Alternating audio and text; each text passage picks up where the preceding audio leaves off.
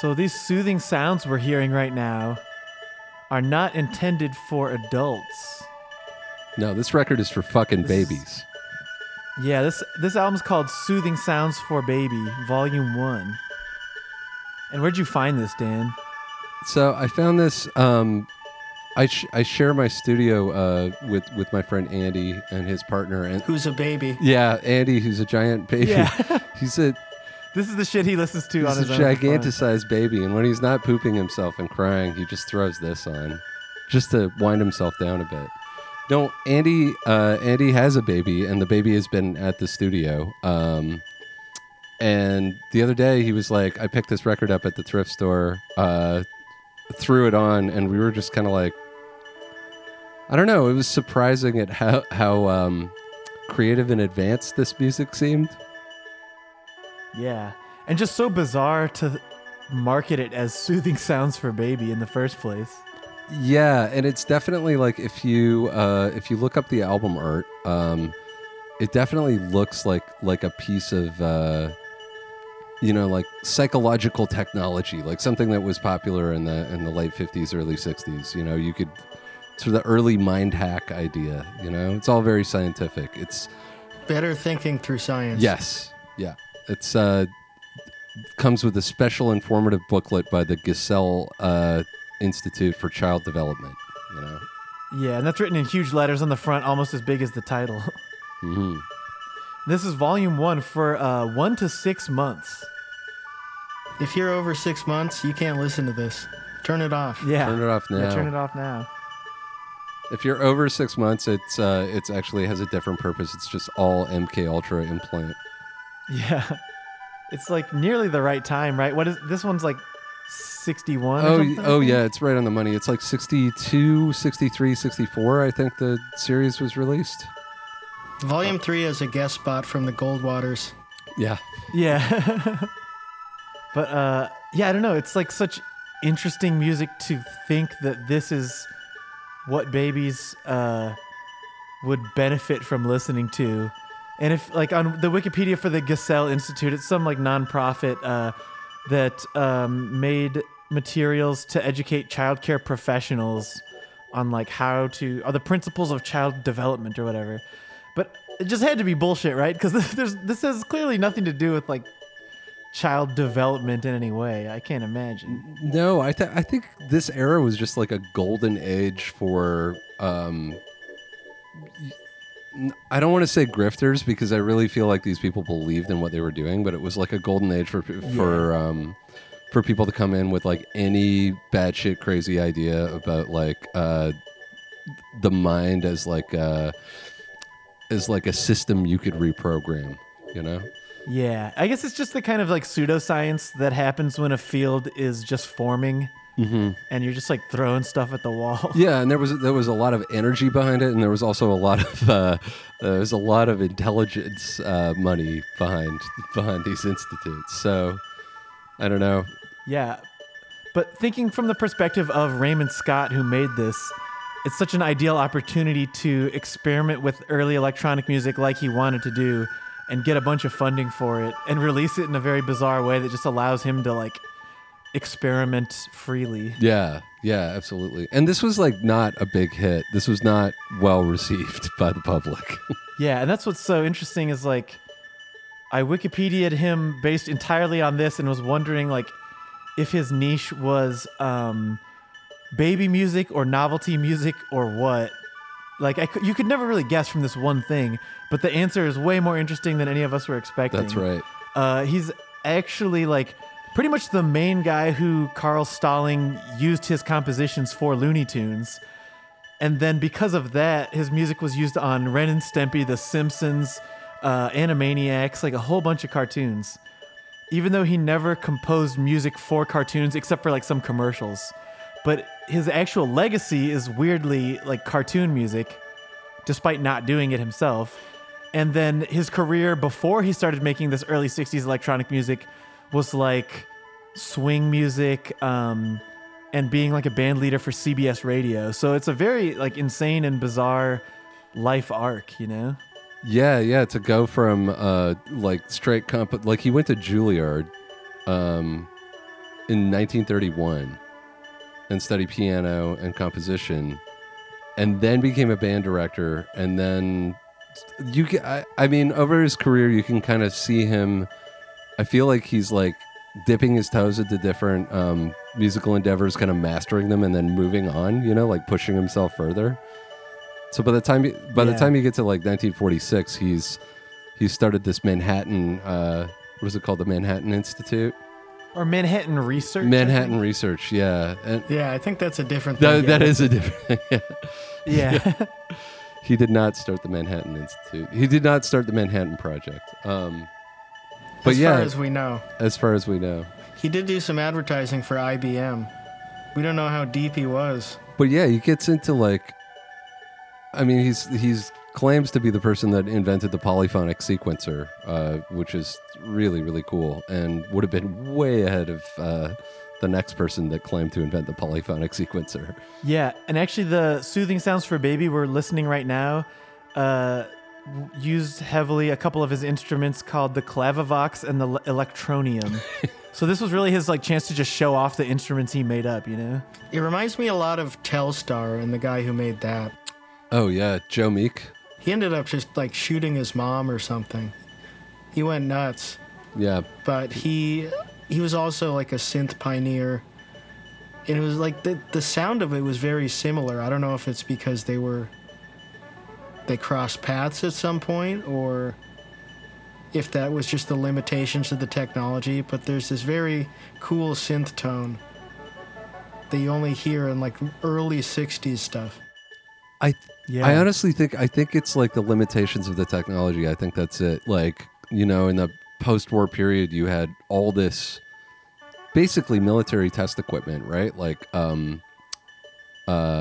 filters, rangefinders, like stacks, and I don't know if you guys have ever watched that German guy Heinbach's YouTube channel, but he makes music with a lot of this, like that era of test equipment. And it has a really specific sound. Like the oscillators sound like raw and kind of fuzzy, and the reverbs sound really wild and kind of out of control. And yeah, I think it comes from that like microprocessor, micronization of components. Like these are just like stacks of giant equipment rigged together. Yeah. It's a great sound. Yeah, it rules. But I mean, maybe we should kind of give an overview of this guy's arc, you know, where his real name was Harry Warnow, but he took up the name Raymond Scott because he got a job at CBS Radio from his older brother, and he was embarrassed that it was like a nepotism thing, so he changed his name. Raymond Scott is a But, very like I'm using an assumed name. Yeah, totally. Like witness protection program Yeah, shit. yeah, guy incognito. But I love this, like, you know, there's a lot of parts of his like 20s and 30s or whatever where CBS is like his main paycheck. But once he was sort of known for that, he started a band called Raymond Scott Quintet that had 6 members. And he has a thing like, when asked about it, he's like, well, if I call it a sextet, it might take your mind off music, you know? Wah, wah. I don't want to get the audience rock hard Yeah, that's right. with that Yeah. kind of verbiage. But to his credit, he was the first band leader to integrate like the CBS radio band because he insisted on just choosing whatever musicians he wanted. So he chose musicians from, you know, just whatever race, you know, across the board if they were good, you know? So that's very cool. And also, actually, the way he composed, I think, is like very ahead of its time in that this is how like every fucking rock band works, where he would never write his compositions down. He just like learned about very early recording technology. So like in the late 30s, him and his band would just practice and record their practices. And then he would build the compositions out of the recordings and never actually notate them.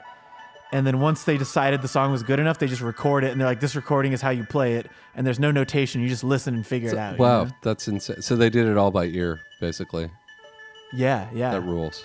Like that's, I feel like it takes till the 60s for that to become like the true norm in like popular music. Mm-hmm. I like his idea of like descriptive music too. It seems like he's like even before he started working for commercial, like doing commercials, he was writing from like a concept, bumpy weather over Yeah. Newark, you know, stuff like that. Yeah, New Year's Eve in a haunted house. Just weird vibes for his songs. Yeah, vibe-based composition. I'm fully into that. I practice that as much as That's why it possible. lends itself so well to cartoons. Yeah, Yeah, totally. I don't think we've mentioned the bell. That's the most distinctive part of this.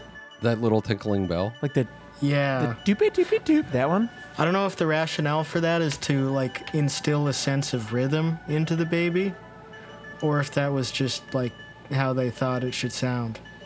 But it's pretty loud. Okay. Yeah, it really is. It's the I least actually- soothing element here. I have a memory of listening to this at the studio because Andy has speakers wired up in the control room, but also in the kitchen. And I was in the kitchen making some coffee, and that bell. I thought Andy had his phone going through the speakers, basically, because all I could hear was the bell. It sounds does- like an alarm. Yeah, it sounds like an alarm.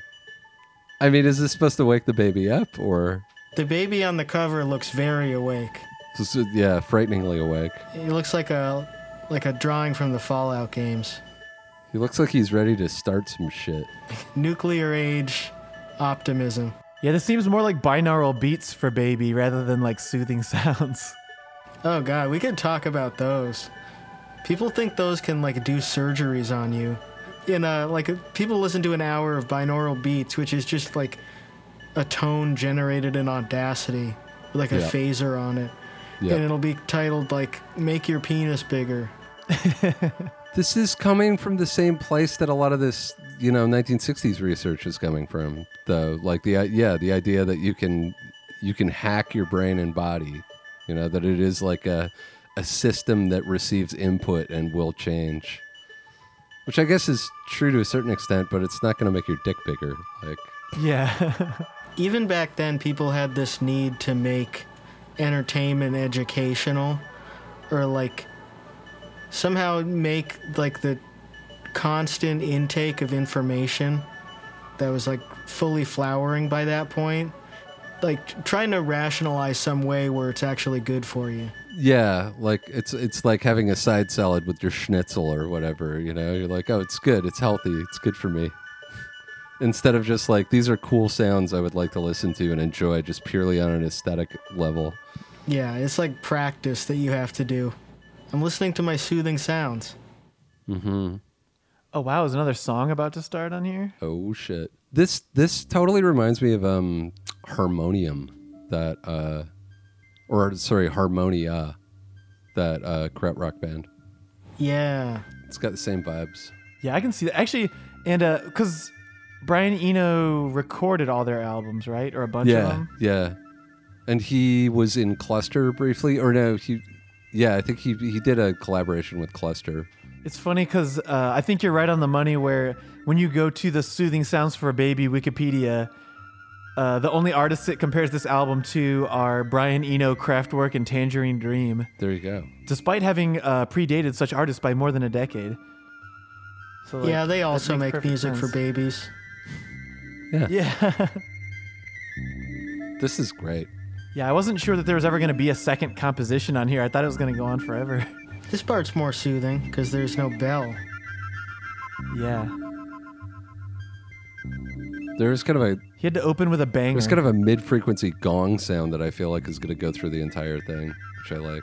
I was familiar with a couple tracks by him called Portofino 1 and Portofino 2 that I found when I was into lounge music a couple months ago. Yeah, we'll have to get to those. That was a little brief fad in the 60s, that sound that like now the only remnant of it really is like the instrumentals on Pet Sounds. Yep. Space age bachelor pad music. That's what it was for. It was like there was like a weird intersection of like the stuff that Raymond Scott was doing and stuff that Joe Meek was doing that was kind of modernist, and then tiki music, like whatever, quote unquote tribal drumming, and it's kind of like a weird, fascinating intersection of those two things. Yeah. Yeah. People came back to that in the 80s. with Yeah. like the ultra modernist sounds mixed with like African or Afrobeat rhythms, like Peter Gabriel and I guess the Talking Heads maybe. Yep, definitely. I mean, and it kind of spilled out into pop music. Man, I guess you could even say some of the Paul Simon stuff. Oh That's- yeah, that. But that wasn't really. Well, I guess you could call or My Name Is Al or whatever that song is. Yeah, It's like sort of modern, but not aggressively so. yeah. There's nothing super futuristic about it. It's definitely not like E. Zimbra or whatever from Fear of Music, you know. Yeah. But like, yeah, and then lounge music. Dev and I were talking about this last night, like because we were listening to Chibo Mato. Lounge music made like a mega comeback in the '90s, but not as a touchstone for like further exploration, but as like a first kind of wave of nostalgia. Like that was kind of a post grunge thing, like post 1995. Like I feel like Beck sort of got swept up in that. People started using lounge samples. Smash Mouth.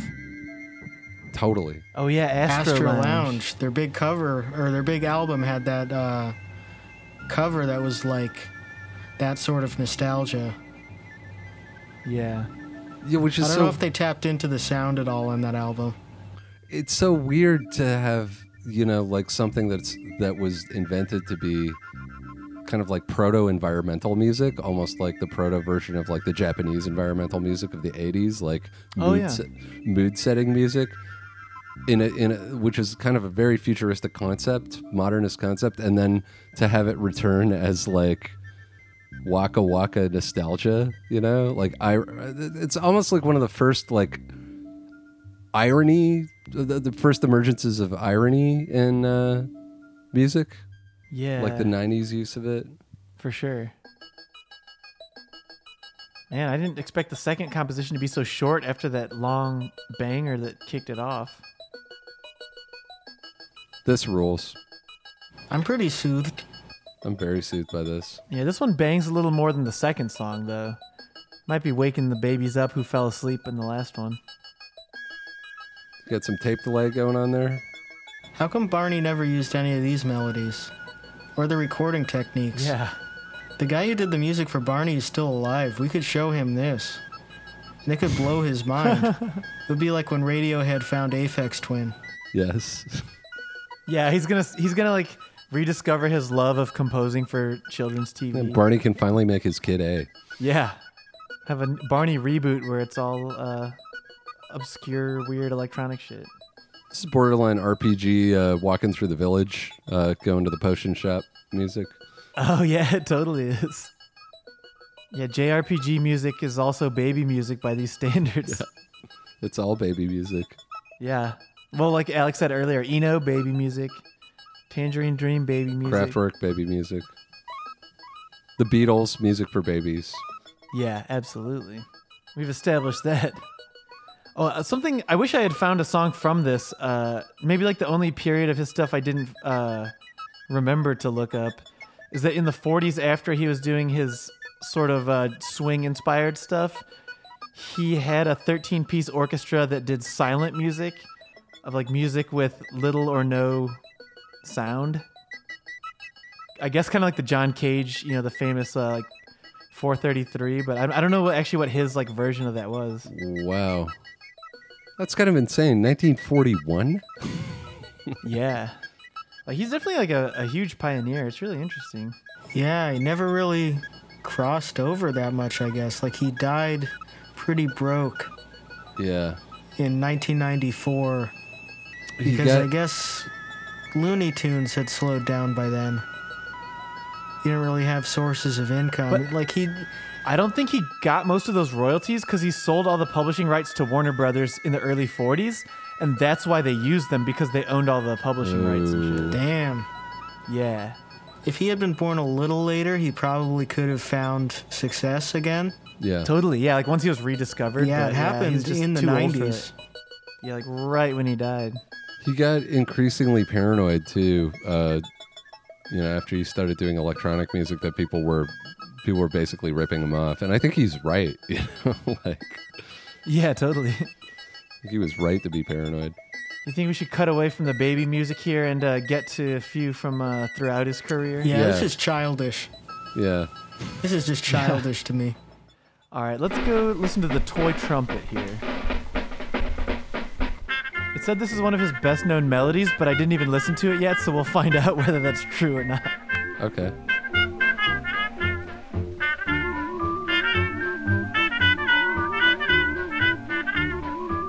Even the album cover of this album has him behind like the CBS radio microphone, you know? It's called Reckless Nights and Turkish Twilights.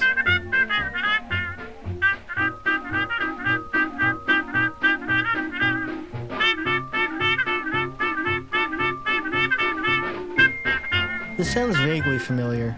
It's on like his way towards sounding like Looney Tunes, you know? Like you can see the kind of playfulness of like the lead trumpet and whatever. Mm-hmm.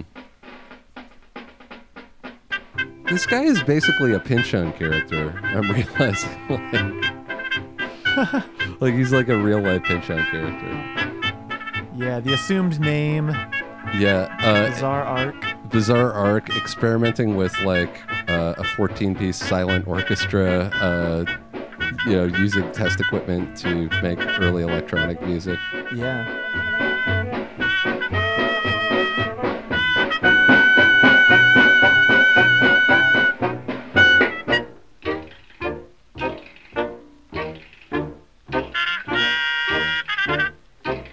Man, that is a muted trumpet going on there. Yeah. Sounds like a mere toy.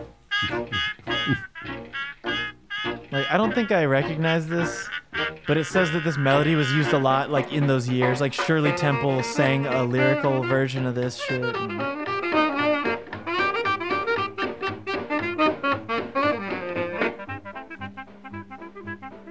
People used to be so stupid that they were entertained by Shirley Temple.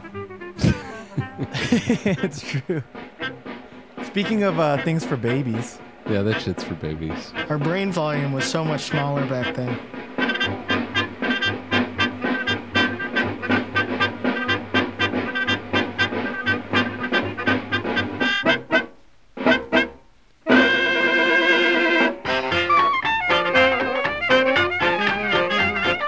Now we're really swinging. Yeah, now we're cooking with gas. Oh, he's got to mix it up. That one little cymbal crash was also very Looney Tunes. Really trying hard not to jitterbug here, fellas. I wonder what it was like recording music like this. If you were like a serious musician. Like an old musician who like performed with Gustav Mahler. Yeah. And then you get called in to do this and it's like you're gonna be scraping a brush on like a washboard.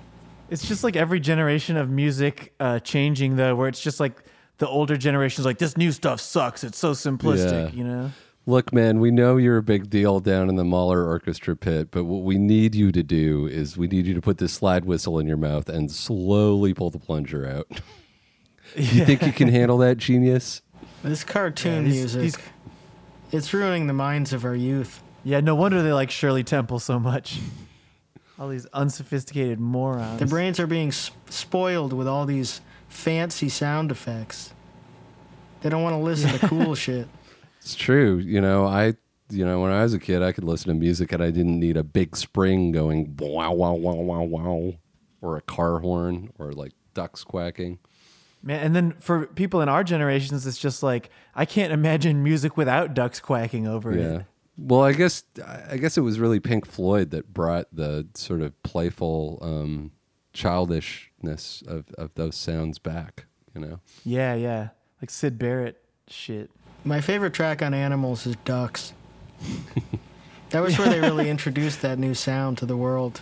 Yeah, Animals has 120 tracks on it, and they're just cows, horses, ducks. It came with like a speak and spell version. Yeah. Deluxe edition. Some of them are just like pretty niche, like Rainbow Trout.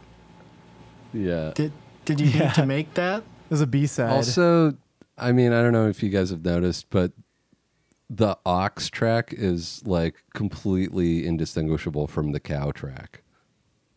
I think they're just like cutting corners. They could only afford to bring so many animals into the studio that day, so they're just like, no one will notice. Yeah. Alligator, crocodile, They 2 pitch for shifted. 1. They pitch shifted the cow just a little bit for the ox, and they're like, it'll be fine. Now, in the modern era, we have What Does the Fox Say, which combines all of them into one song, which I think kind of ruins the experience. Yeah, there's no sense of wonder. You know, your imagination doesn't get to fill in the blanks. There's no build-up. There's no release. Should we listen to something good? Like really good? Like a banger?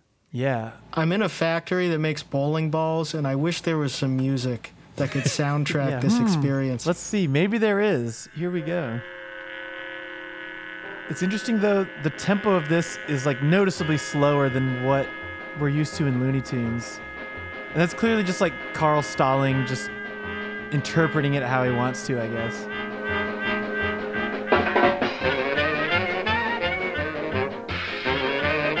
Great bowling ball music factory. I'm dropping them all over the place. It's just too Oh, no. hectic in here. It's very slapstick right now. There's ducks quacking all over the factory, too. Who left all these banana peels here? It's very dangerous. I better go out on this single suspended beam and go pick them up all very carefully.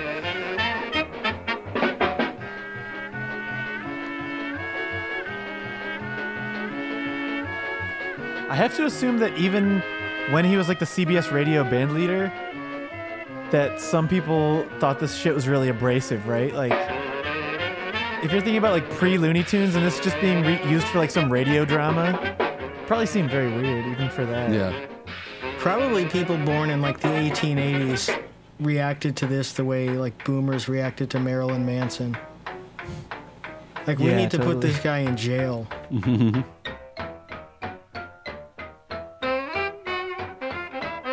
Here we go. Now we get to that main hook. The part that just goes. That classic theme.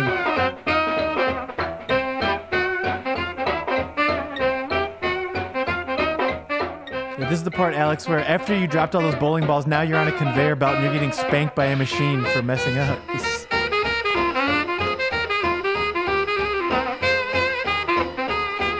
Your boss is viewing you from a office high above the shop floor, chomping a cigar and laughing, holding his belly.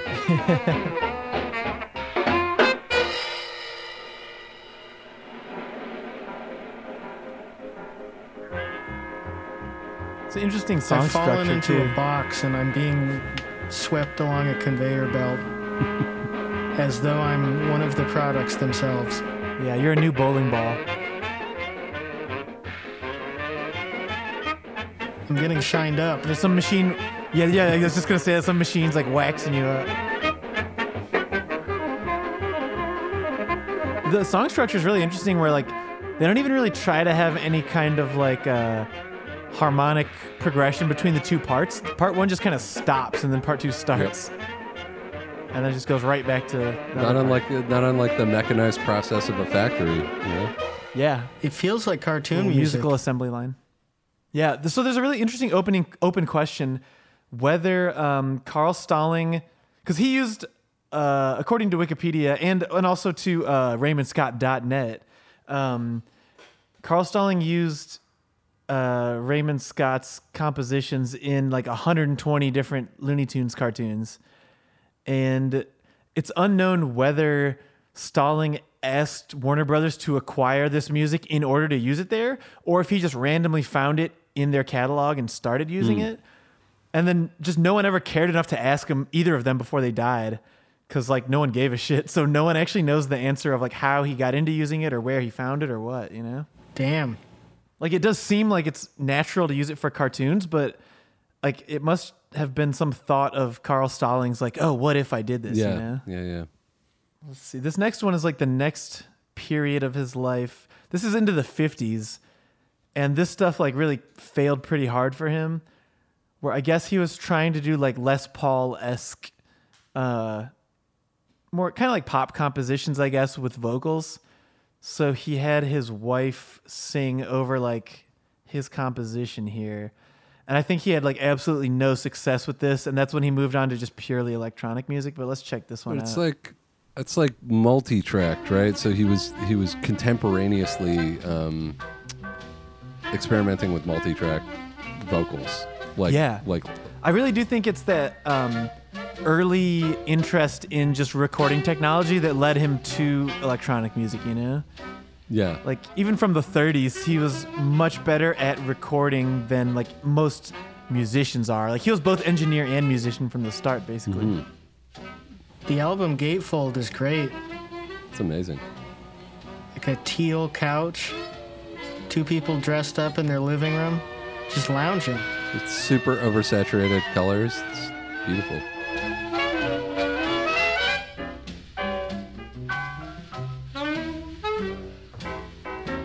For a 3-minute vocal song, it's insane that they've already waited a whole minute to bring in the vocals. Yeah, he's got a very particular way of structuring things. Yeah.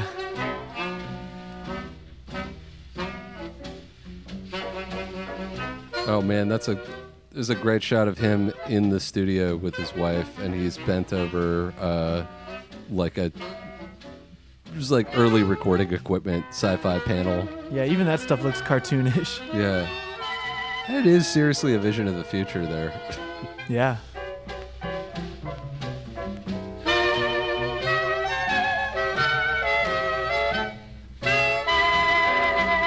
Isn't this a vocal song? It is. I skimmed through it earlier. It eventually comes in.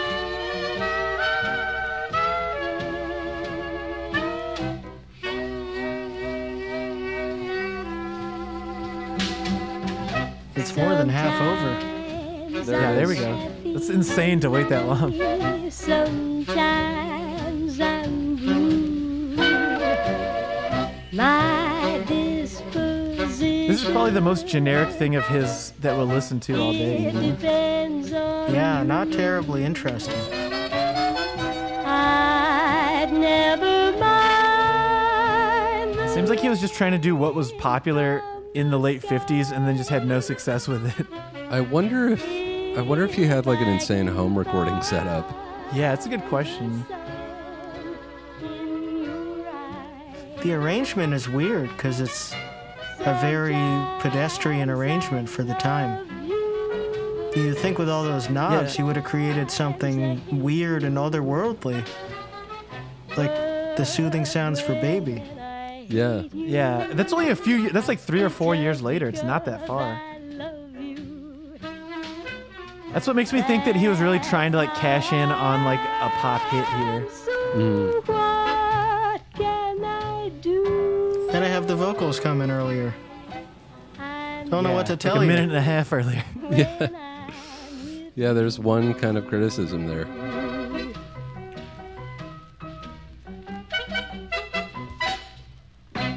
Ah, wow, what an ending. Yeah. I have a theory about song endings, and that's you can end on a major key, which is kind of doing like a ta-da type thing, or you can end on a minor key, which is like a womp womp, sad kind of thing. Or you can do what he just did, which is sort of a question mark. Yeah. Or the There's only- classic sixth My favorite chord. Yeah. My favorite example of the very major, like the shittiest way you can do a really cheesy majory ending is the ba-dum bum ba-dum bum. Boom. Yes. Oh, yeah. Exactly. I love it. I think all Those can be done on so many irony levels, and it's hard to tell. Because those things have been Yeah. cycled so many times for the last 100 years. So, like, I don't know if it's lame or ironic or what when someone ends a song like da-da-da-da-da-da. I think it's always one or the Imagine other. being the guy that came up It with can't that. be cool. The person that came up with that. Like, who are you? Oh, I'm a musician. Oh, what do you do? Have you heard this? Dun dun dun dun dun dun. Bump. I wrote that. He wrote 5 albums that all end every song like that, and at the time, everyone's mind was blown. Like they're just waiting for it, you know. Is he He gonna only do had it? the ending. That was the problem. Yeah. Well, that's where you bring the producer in. You kind of develop stuff in the studio. You know, flesh it out.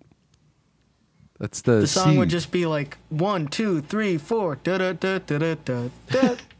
Yeah. Which is the opposite of the beginning of old time rock and roll. You know, the dun dun dun dun dun dun dun. Dun. That song. When they wrote that song, that's the only thing they had written. They went into the studio with just that, and they had to build a whole song around it. I always interpreted that as a warning signal, so you can turn the channel to a different channel before you have to hear Bob Seger. Yeah. What about the... Okay. All right. That's enough. You know, like the just let me hear some of that rock and roll music. What if you just had that intro with like the classic outro we're talking about, where it's just like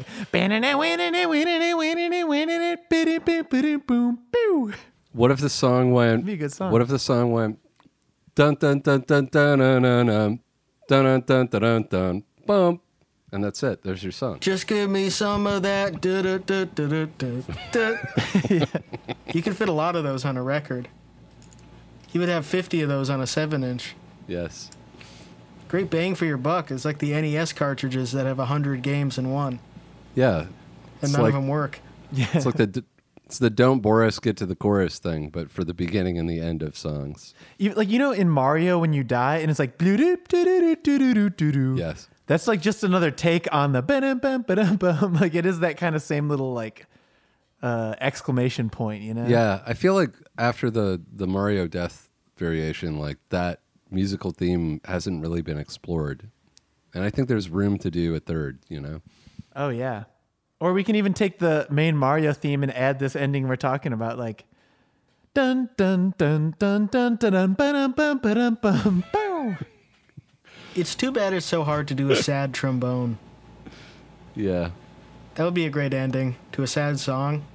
Only ska That seems like bands something could do that it. Animal Collective should sample and then just put like a million layers of effects on it. Yes.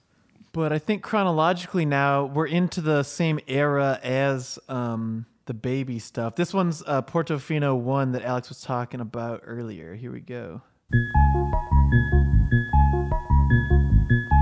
This one's super cool. I really like this Oh, one. yeah. New plastic sounds and electronic abstractions.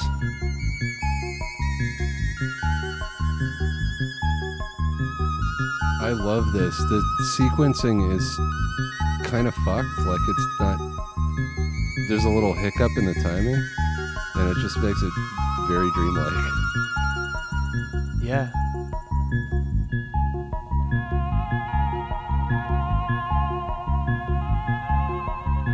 It really is just a more actively songy version of the baby stuff. Mm-hmm. Well, he's just trying to create a better groove. I mean, it really is very Eno-ish for sure. Very ahead of its time. Yeah, it's crazy. I feel like for electronic music, at least coming out of America, it's interesting that Raymond Scott and the other person who really pushed the medium forward, Susan Ciani, are both were working in the commercial field, you know? Like, Yeah. I mean, you just have to have that paycheck, I think, coming in order to fuck around with this stuff. yeah, at least at that point, definitely. And we hadn't I guess we hadn't reached historically the point where, like, if you're kind of a trust fund kid, you just spend $20,000 on a giant modular system that you turn Yeah. on once in a while. Very true. Yeah, it fucking sucks. I love that. Yeah, I love like the mix of just like brute like material commercialism and actual innovation. It's kind of cool. Yeah. And another interesting fact we haven't mentioned yet is that Bob Moog met Raymond Scott in the 1950s and was like 25 years younger than him. So he considers Scott like a big influence on Moog. That totally makes sense. Yeah, I really want to know how he made these sounds. Like, I'm assuming it's all test equipment. It's all like vacuum tube test equipment that he wired up and sequenced. Mark Mothersbaugh owns one of the machines. Oh, interesting. That kind of makes sense. Yeah. I don't know if it works. Let's put on Portofino 2 while we're at it. Mark Mothersbaugh kind of had a opposite career where he started as like a weird proto-punk and then got commercial success and then got respect as like an electronic music soundtrack composer. And then made music for babies. And then literally made music for babies. That was my first exposure to him. was the Rugrats theme. No shit.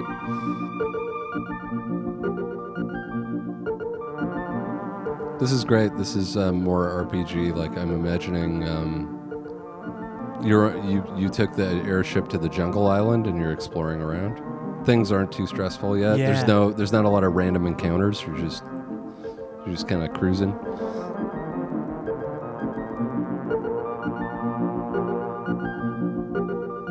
I came upon this a while ago, and I was looking around for other stuff that sounds like this, but nothing really does. I was hoping I stumbled upon like an uncovered genre of stuff that sounded like this. I wonder, what's this album even called? Is it called New Plastic Sounds and Electronic Abstractions, or is it just called Manhattan Research Inc.? It's not even clear on the It's cover. a compilation. It's like a posthumous compilation of just all of his commercial work and like experiments, basically. Cool, I'm gonna have to get this. Yeah, I love this. I think there's a British strain of this going on, like slightly later, maybe half a decade or a decade delayed, with like Daphne Oram and those people, you know, like the BBC radiophonic stuff is, to me, kind of, it's like the thing that came after, but it's so British. Yeah, It doesn't- I've heard you talk about that stuff, but I'm not really that familiar with it. So It's like a group hard to compare. of people that, you know, were given state money to set up an electronic music laboratory and kind of and do Foley and soundtrack work for BBC productions. Like the Doctor Who theme came out of that group, and yeah, I mean, they were a little more experimental than that. There's less of like a commercial, playful popness to their stuff. But Yeah. but it's definitely seems like the same vibe to me. People just experimenting, like given the space to experiment. Just go buck wild. I guess like broadcast kind of has this feeling too. yeah, I can see that. It's crazy that so much was made of just taking elements out of this. Yeah. Like it was all there, and you just have to take a few things away and you get Kraftwerk. Yeah, you can create a whole genre out of like one element of this, like the steppy kind of bass line of the Portofino 1, you know, that's like early Kraftwerk. I think I'll throw on Soothing Sounds for Babies Volume 2 here. 6 to 12 months. But, yeah, this is for a little more advanced here. This just straight up sounds like drum loops from Another Green World. Yeah, it really does. Yeah. It sounds like St. Elmo's Fire. Yeah, this is just... Eno was all about this Soothing Sounds for Baby, apparently. He's telling on himself. This He listens melody- to music for babies. Yeah, I'm gonna clown on him. Dude, what are you listening to in your free time? I'm about to do something radical. I'm only listening to music for babies. The melody sounds like something that like Soulja Boy would have rapped over in 2007, or like that type of Oh, rapper, yeah. like ringtone rap. Let your chain hang low. Exactly, yeah, it's exactly like Yeah. Chain Hang Low. Cha-ching. It sounds a little bit like that Yellow Magic Orchestra sample that Mariah Carey and Jennifer Lopez fought over. Oh, it's true, yeah. 1962, crazy. Yeah, isn't that crazy? So maybe we should go a little bit more chronologically through his life here, because yeah, this is still early 60s, but then in the late 60s, basically all he wanted to do was work on his like electronic instruments, and somehow he came across like some Barry Gordy from Motown, and convinced him to just like put him on the Motown payroll, like researching electronic instruments. And then he just never completed anything for them and just kept working. So I think that's the beginning of like his commercial or sort of like financial downfall, where he just continued tinkering on this shit till like the end of his life and never really made much music anymore. Yeah, he was like fussing in the basement, but I think his white whale was the thing that Barry Gordy got in touch with him for, which was the what was it called, the Electronium, Yeah, that's it. which is really interesting. It's he was experimenting with photocells and like more and more complex sequencing, and his idea was to build a machine that would an instrument that would self-generate music. It would be, he called it artificial intelligence, right? But this is probably a primitive generative sequencer that was like locked to maybe like bass, mids, and a lead or something, which is something that like 10 years later people would start putting together. Like Don Buchla would kind of develop that with like elements of like the Buchla system, you know? And then yet another Eno crossover, though, is Eno sometime in the last decade made an app that does that. Bloom, and then the way it generates is based on like seasons and things like that. And you can like tap things, right? But like that's another example of Eno just doing the exact kind of shit that he wanted to do.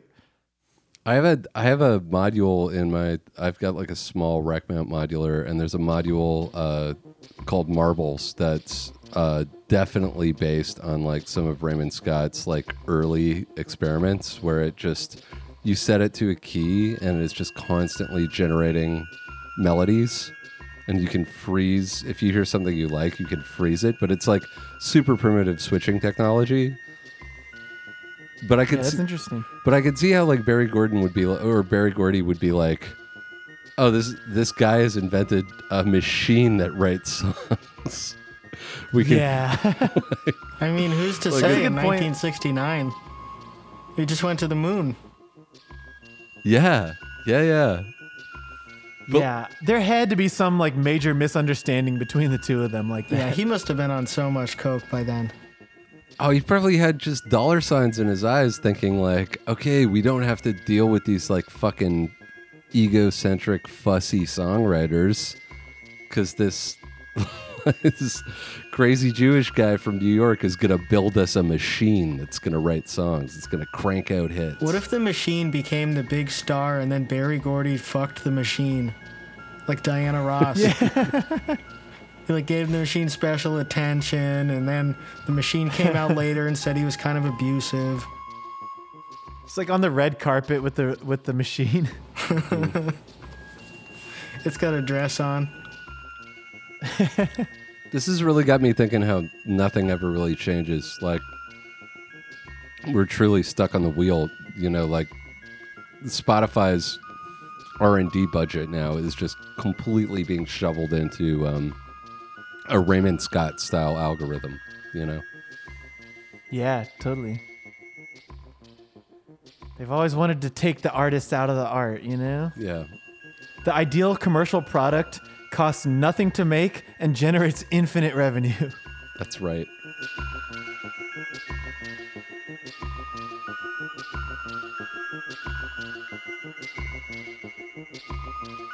He was working in Barry's house on the Electronium. That rocks. He says, there's a quote here from Guy Costa, head of operations, chief engineer at Motown. It says, he started originally working on the Electronium out of Barry's house. They set up a room over the garages, and he worked there putting stuff together so Barry could get involved and see the process. At one point, Scott worked out of his studio. The unit never really got finalized. Ray had a real problem letting it go. It was being developed, which was a problem for Barry. He wanted instant gratification. Eventually, his interest started to wane after a period of probably 2 or 3 years. Ray finally took the thing down from the house and kept working on it. Barry lost interest. He was off doing Diana Ross movies. Did Berry Gordy fuck the Man, machine? that's so funny. That's unclear. Scott later said he spent 11 years and close to $1 million developing the Electronium. Damn. I mean, if you spend a lot of money on something and you let it live in your house, and you say you want gratification from it, what does that mean? It's the original sex doll. That's right.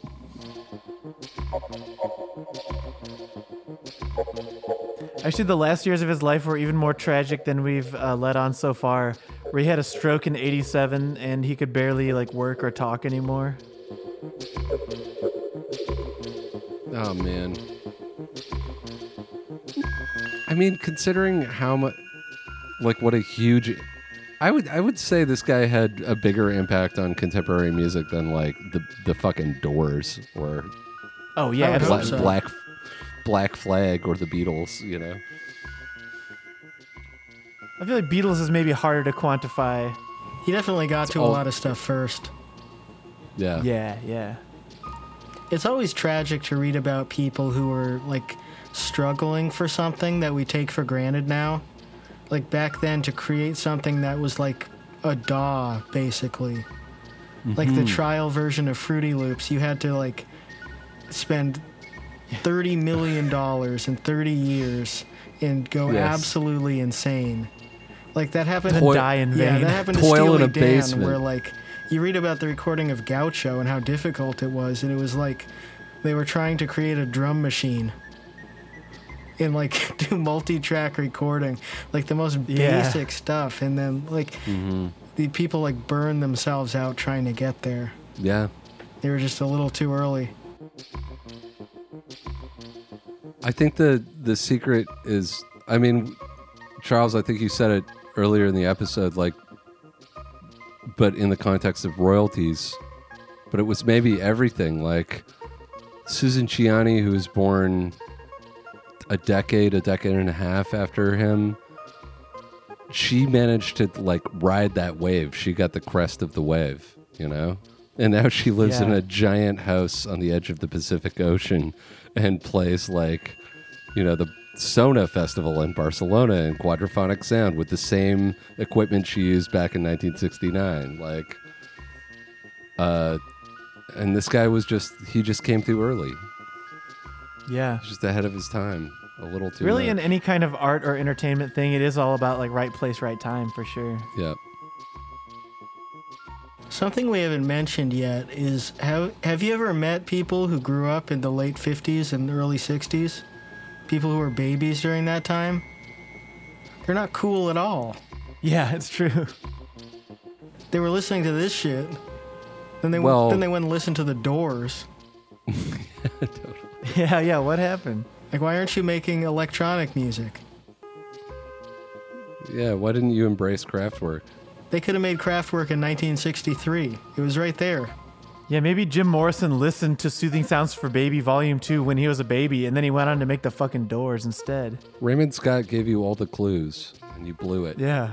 Well, he needed to be soothed because his dad was away. He was on a boat in a certain bay. It was just hard at home.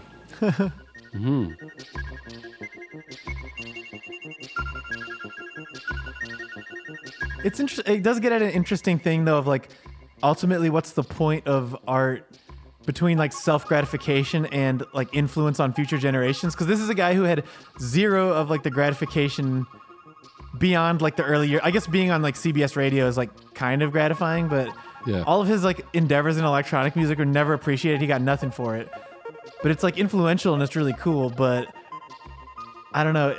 There's really no virtue in like doing something for future generations. You know what I mean? Like, it's not like he even knows that this shit is still known today. Yeah, because the people born, you know, like in the mid 50s or whatever, like, it's interesting. You listen to this. This record is more futuristic than anything that came out in 1969, and yet the generation that was 20 in 1969 has a stranglehold on like modernism, you know, like they're Yeah, like totally. they're like, oh yeah, when the Doors did like blues in E for 10 minutes, that was the future, and no one ever went past that. Yeah, You it was know? that kind of music for babies versus this kind of music for babies, and that kind won. Yeah, because like in a lot of ways, like if you listen to this and if you look at this guy's life and what he was trying to do and what the people around him were trying to do, the shit that was popular 10 years later or 8 years later is just so regressive. Yeah.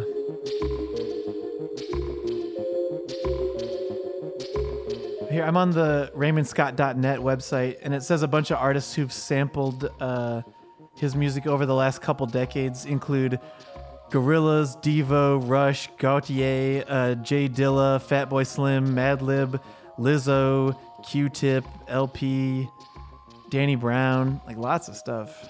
I like that. I mean, maybe he gets like an afterlife in that, you know? The Baby should sample this. I was just going to say that. Yeah. Yeah, his we're- next album should be Soothing Sounds Soothing from Sounds the Footsies. Baby. From Da Baby.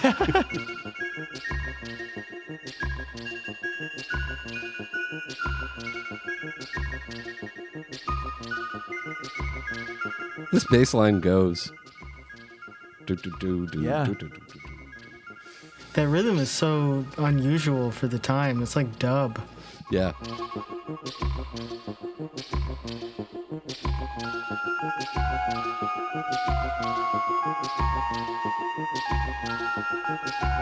Yeah, it sounds like early digital dance hall, like Pumpkin Belly. Yeah. Under Me Slang Tang. That's what this Yeah. is like pro. Yeah. I had that keyboard as a baby. The Strangely Casio? enough, yeah, the MT40. Great keyboard. That's on a bunch of Fall records too. Yeah, they're expensive now. They're like $200. But yeah, that's got some classic rhythms on it. Yeah. You know, not every baby in the 60s grew up listening to Soothing Sounds for Baby, but everyone that did started a band. And those bands sounded like the Doors. Yeah, totally. Yeah, imagine listening to this as a baby and then being a young person in 1967, 68 and being like, you know what the coolest thing we could do is?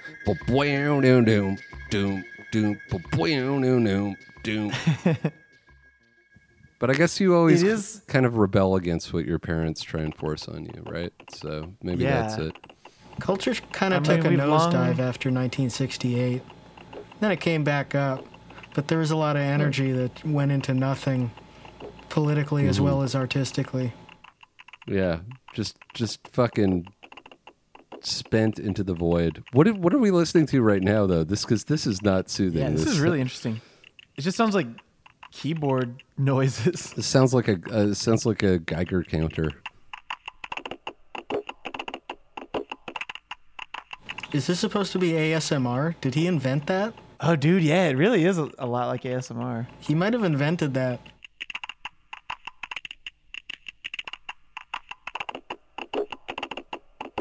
It I sounds think like it's in mono right now, right? I was a- wondering if it's gonna have some weird stereo. It sounds shit, a but I don't little think it stereo. it sounds like does. Maybe a Attacker. little.